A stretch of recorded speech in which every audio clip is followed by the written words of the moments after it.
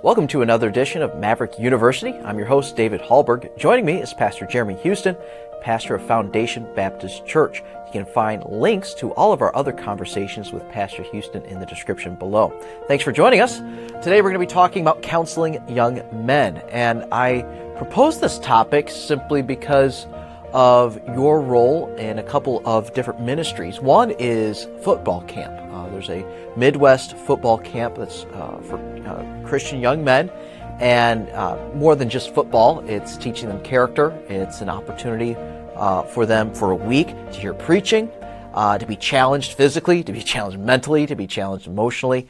And you have been working there for how many years, helping out with that camp? About 16, I think. 16 years, and so have been a football coach, but at the same time, counseling young men in a way that maybe in some cases they're giving up, worldly things at camps, as Christian young men do at Christian camps. Maybe dealing with young men with a call to preach or a burden for souls and things like that. But on top of that, you're also the Dean of Men at Providence Baptist College, and so not just dealing with teenage young men, you're dealing with older college-age young men.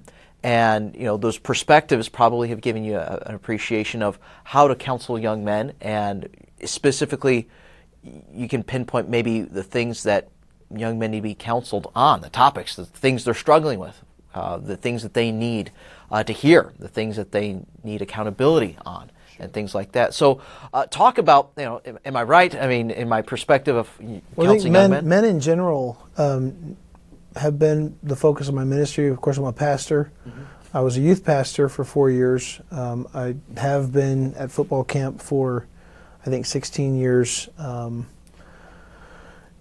missed it this past year, the COVID crisis. Yeah. That was rough. That was a big disappointment to not be able to do some of the things that we've always done. Yeah. And then, of course, being here at the college, Dean of Men. Men matter, the nuclear home matters. The establishment of God making a man and then giving him responsibility and giving him authority and putting him under God's authority before he ever gave him a wife, all of those things matter. And so men are what I feel like as a pastor I like to invest in. I always want to invest in the men of our church. And so I believe that when you're dealing with young men, you still need to treat them as men. Sometimes it's hard as a father. I've got 2 young boys. My oldest is 11. My second son is 6. And of course, we have 3 daughters as well. Sometimes it's hard to see them as men and treat them as men. But we don't want to raise children, we want to raise adults. It's true, yeah. We're trying to get people from immaturity to maturity, and so we see them where they are, but we need to treat them where they'll be, and so we're trying to treat them as men. We're trying to invest in their potential. Potential is God's gift to us, and what we do with it is our gift to God. And so as we have that potential placed within us, or the potential of young men that are sitting there with us, we're trying to allow them to recognize who they are in Christ, that we're accepted in the Beloved, and our value is in Him. And so many times we get so materialistic, or we see the physicality of who we are as men. Sometimes, pumping iron, and we think to be a man, you got to be, big, tough. You got to walk with a swagger. You got to have a tough mouth. You got to be able to say some things.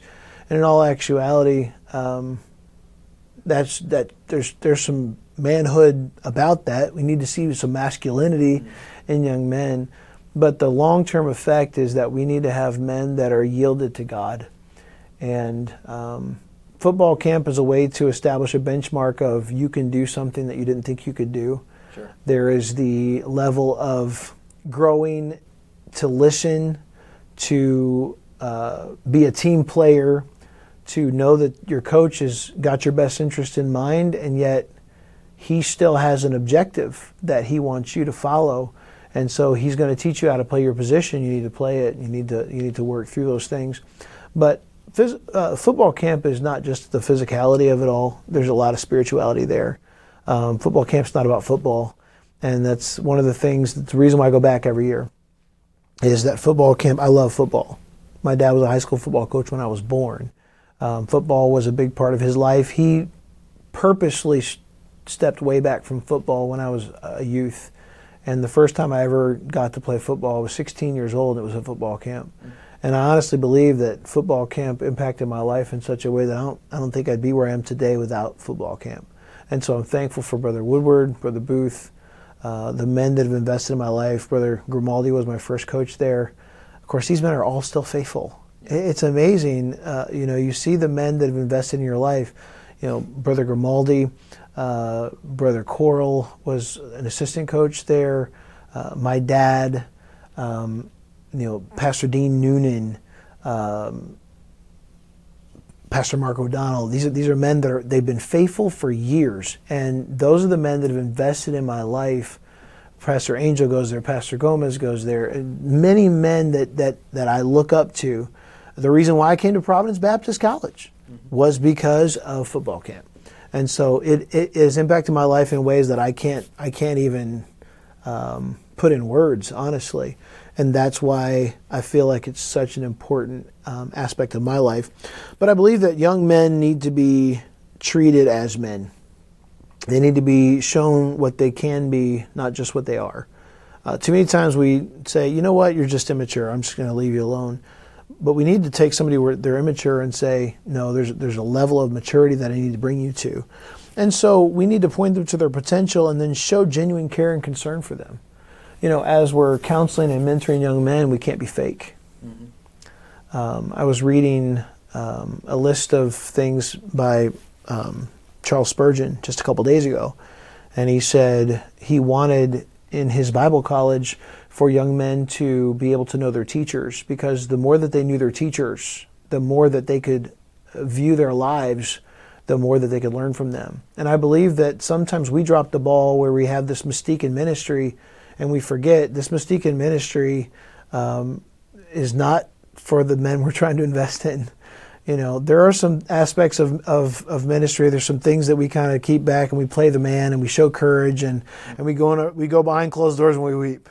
Sometimes we don't weep in front of everybody, but sometimes we go behind closed doors and you deal with issues. But there needs to be a mentoring of young men in the way. Paul had Timothy, and Timothy had Paul. But before Paul had Timothy and Timothy had Paul, Paul, as Saul, had Barnabas, the son of consolation, invest in his life, mentoring him. And so Paul said to Timothy, thou hast fully known my doctrine, my manner of life. He said, I've kept back nothing that could benefit you. He even said that to the elders of the church in Ephesus. He said, I've kept back nothing that could profit you. I have labored among you. You have watched me. I have invested. I've even been bivocational to help you. I've done all these things, laboring day and night. I kept back nothing that could benefit you. And I believe that is what every young man needs in his life. He needs a mentor. So every young man needs some honesty and transparency from his counselor so that he can examine his counselor's life, have an unobstructed view of his vulnerabilities, weaknesses, and how he can even overcome some of those things. One of the things about weaknesses, sometimes we'll use ourselves as illustrations to try to help young men. We need to be able to be transparent. Don't be the hero of every story. Do let them know that you have obeyed God. Do let them know that you have followed God by faith. But it's not because you were smart or more intelligent or that you have such great character. It's just that you said, I realized at some point in my life I was dumb as a box of rocks and I needed God. And so you're not trying to kick them while they're down. Most young men don't come to see you while everything's good in their life. Sure, yeah. And a lot of times, especially as a dean of men, I don't really see a lot of young men until there's a reason for them to come see me. And I'll say, hey, you got a minute? And they go, oh. And I'll talk to them about a circumstance or situation in their life that is not good. It's not devastating all the time. Sometimes it's just, there's a character flaw. There's a situation that we need to work with. And so we need to get to a place where we establish everything on biblical principles. The Bible says in the multitude of counselors there's safety. And so I want to be just a voice into a young man's life, but especially here at the college. That young man has parents. That young man has a pastor back home. He has a pastor here. If he's joined Northwest, Pastor Gomez, Pastor Kavanaugh, they're investing in his life. He needs to have everybody's voice in his life. I don't need to be the only voice. And so I don't need him to say, well, Brother Houston told me this is what I should do. I got to do this. Sometimes he needs to listen and hear the multitude of counselors and then say, okay, Holy Spirit of God, what do I do? And I got to point them to learn that they've got to listen to God above all things. Don't be unteachable. One of the biggest problems that we have in young people, and people in general as a pastor, is that people are unteachable. And sometimes we're, as pastors, unteachable. Sure. And we think we've arrived. And honestly, when you think you've arrived, stick a fork in you. You're done. You've arrived. But you're never going to go any farther. And so I believe that if we're going to impact and influence the next generation, we've got to do it right now. And we've got to know God and His Word. And we've got to establish everything that we mentor and counsel upon the Word of God. You've got to know the book. If you don't know the book, you can't help people. My philosophy is not going to help them. All of my past experiences and successes and failures in a secular way, there's a lot of philosophy that goes into a counselor. But a biblical counselor points people to the Word of God, points people to God Himself. And so Jesus challenged Peter. I see Him encouraging him. Whom do men say that I am? Well, some say that you're John the Baptist, and some Elias, and some others, maybe one of the other prophets. And he said, but who do you say that I am? Peter said, thou art the Christ, the Son of the living God. He said, blessed art thou, Simon Bar-Jonah, for flesh and blood hath not revealed it unto thee, but my Father which is in heaven. He encouraged him. And then Peter said something, 6 verses later, it was stupid, and Jesus said, get thee behind me, Satan. So he encouraged him, but then he also scolded him. There was times when Peter was wildly successful. There were other times when Peter wasn't. But I look at that mentoring and the counseling of Jesus. He said, when thou art converted, strengthen thy brethren. Jesus believed in Peter when Peter didn't believe in himself. He went out and wept bitterly. He had failed the Lord. He had cut off Malchus's ear. He had done so many really stupid things, and Jesus still believed in him. And what you're saying harkens back to one of the first things you said, is having an expectation and treating young men like men. Right. They may not even view themselves in that manner, but if you view them in that manner, then maybe they can actually rise to the occasion. Right. And every young man needs a mentor. Yeah. Not just somebody that he can talk to or that talks to him, but somebody that he can talk to. Mentoring and counseling men and young men is also listening. Sometimes we have to listen. I'll sometimes sit down and I'll say, okay, tell me what's going on. And I say, okay, what did you just say? Tell me that again. And I'll say, this is what I think the issue is. Tell me if I'm wrong. And usually it's that aspect of somebody speaking out and making themselves known through their speech. Peter, when he was there outside of the courtroom and Jesus is getting ready to be condemned to death, they said, your speech bewrayeth you. When we speak, it sometimes tells on us. And so I'll ask questions. I'll say, talk to me. And I think that sometimes we are really good at speaking and telling and explaining, but then sometimes we don't ask, do you have a question? Or counseling is not preaching. Counseling is not preaching, and that is something that's very important. So I believe in young men. I believe they're needful. I believe that we can't drop the ball. We cannot fail to pass the baton to the next generation. We've got to live that 2 Timothy 2:2 life. The things that thou hast heard of me among many witnesses, the same commit thou to faithful men. I didn't come to these stances on my own.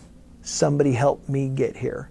Somebody taught me, somebody mentored me, somebody encouraged me, somebody counseled me.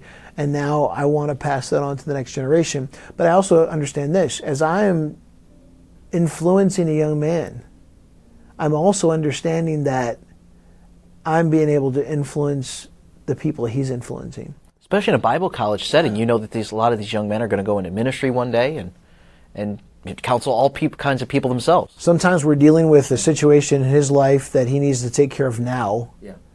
But he's going to get through this, and he's going to have comfort wherewith he was comforted, and he's going to have counsel wherewith he was counseled, And I realize that the influence that I'm giving to him is also influence he's able to give to somebody else. And again, it passes down from one generation to the next. And so there's a couple things. Hold the standard high, but don't make it impossible. Say, look, this is the expectation I have for you. I know you're imperfect, but you've got God. And you have the Spirit of God. He's going to help you live there. And then the other thing is, though we have the expectations, we've still got to show grace. We've got to say, I understand you failed, but I'm here for you. And I'm going to help you through it. And then the other thing is, we don't need to excuse sin. There's never a time when a counselor takes the influence that he has and says, you know what, let me absolve. I can't absolve sin. I got to point him to the cross. But the other aspect of it is, if there's sin, we can't sweep it under the rug. We're going to deal with it.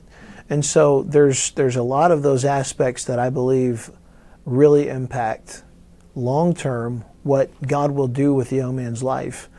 And the most important thing that he needs to know is, not only does God have confidence in me, he's made me an ambassador for him, he's given me a calling on my life, but I've got somebody across the desk that no matter the time of day, I can shoot him a text or I can make a phone call and say, hey, I need some help, I need some prayer, I need somebody to talk to. And we've got to be accessible. We've got to be approachable. And we've got to know that what we do has an eternal impact that makes a difference. And so I'm grateful for the opportunity that God's given me to impact lives, but it's come about because others have impacted my life. And I think that is something that can never be lost sight of. It always goes full circle. It sure does. Thanks so much, Pastor Houston, for talking to us about this. You can view our other previous conversations with Pastor Houston in the links in the description below. Thanks so much for watching.